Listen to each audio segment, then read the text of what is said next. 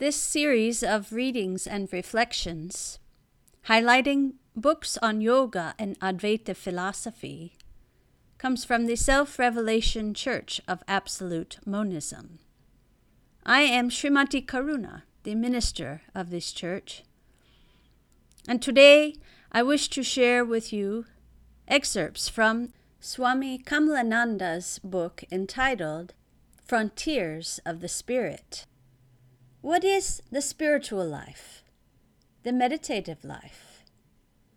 What is the soul's pilgrimage?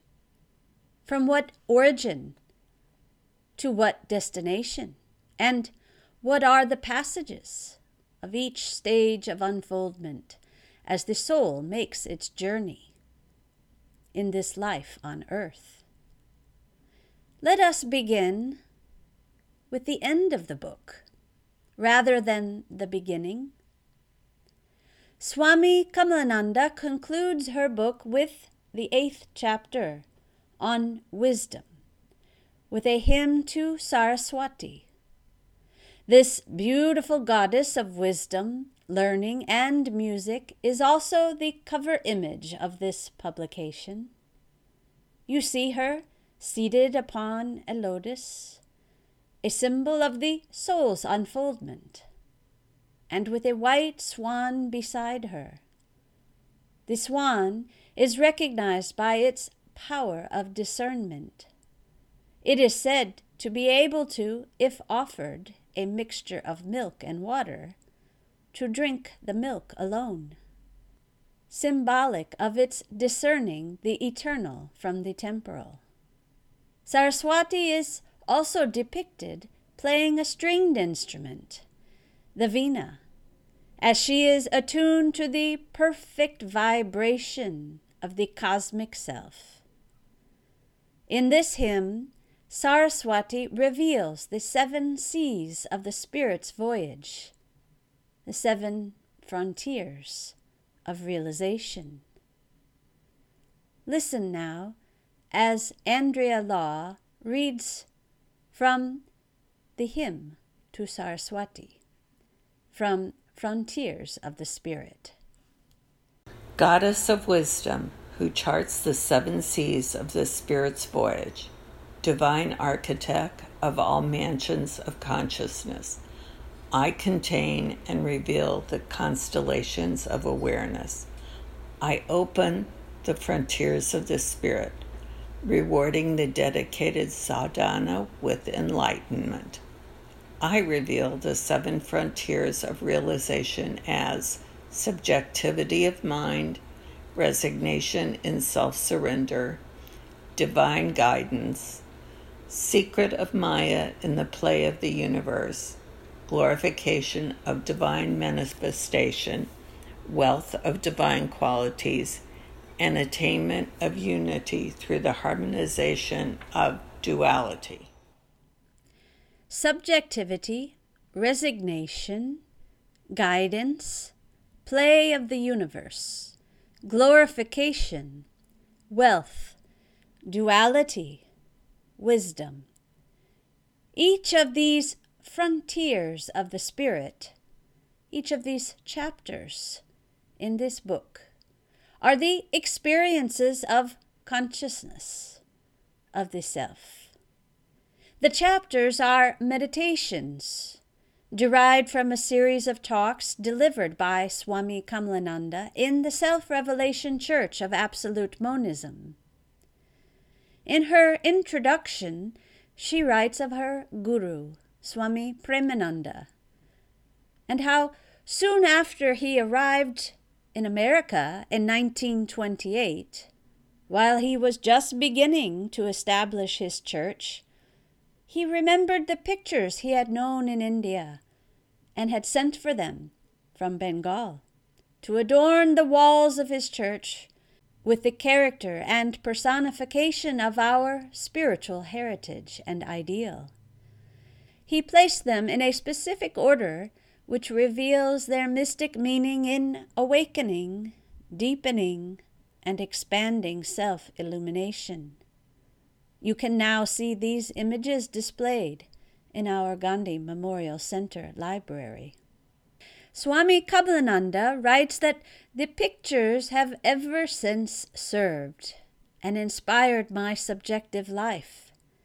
They are guideposts, or rather beacon lights, to countless appreciations, so profoundly part of my spiritual orientation that I now see them within me.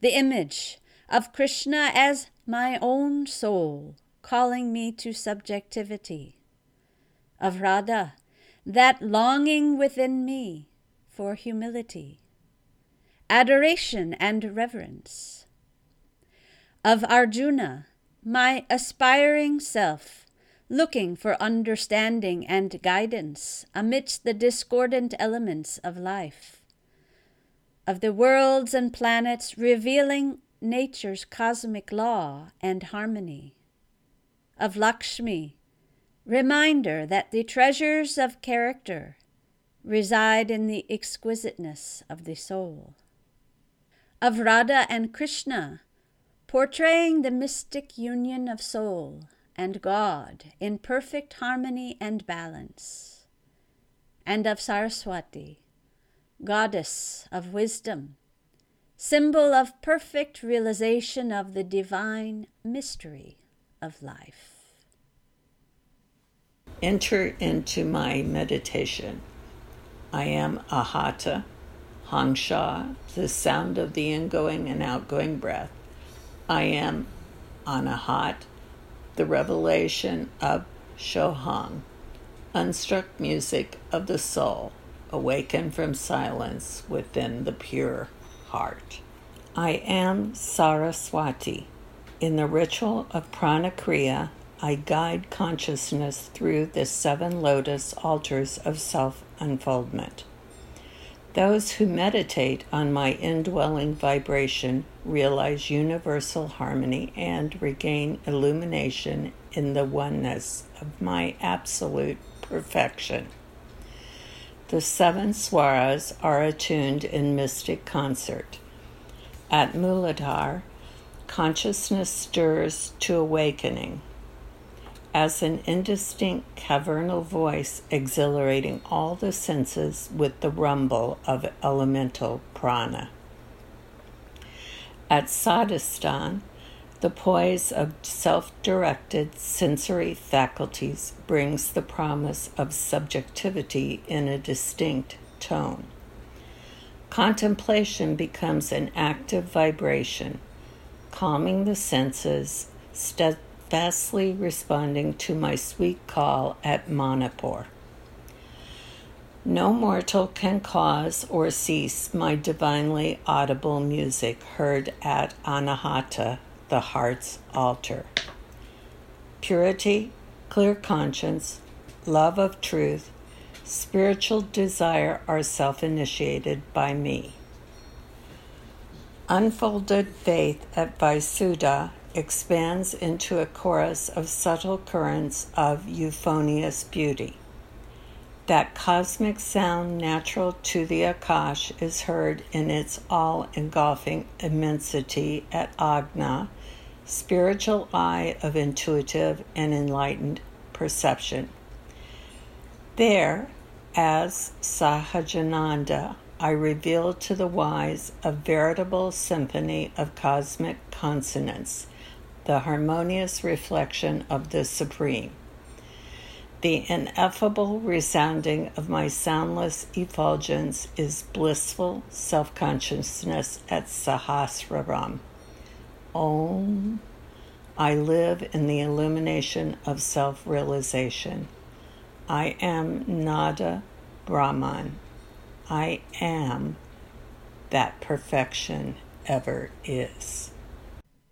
This journey into the frontiers of the Spirit is a process of self-reflection, shaping our life for service, strengthening our resolve, expanding our heart, and uplifting our spirit.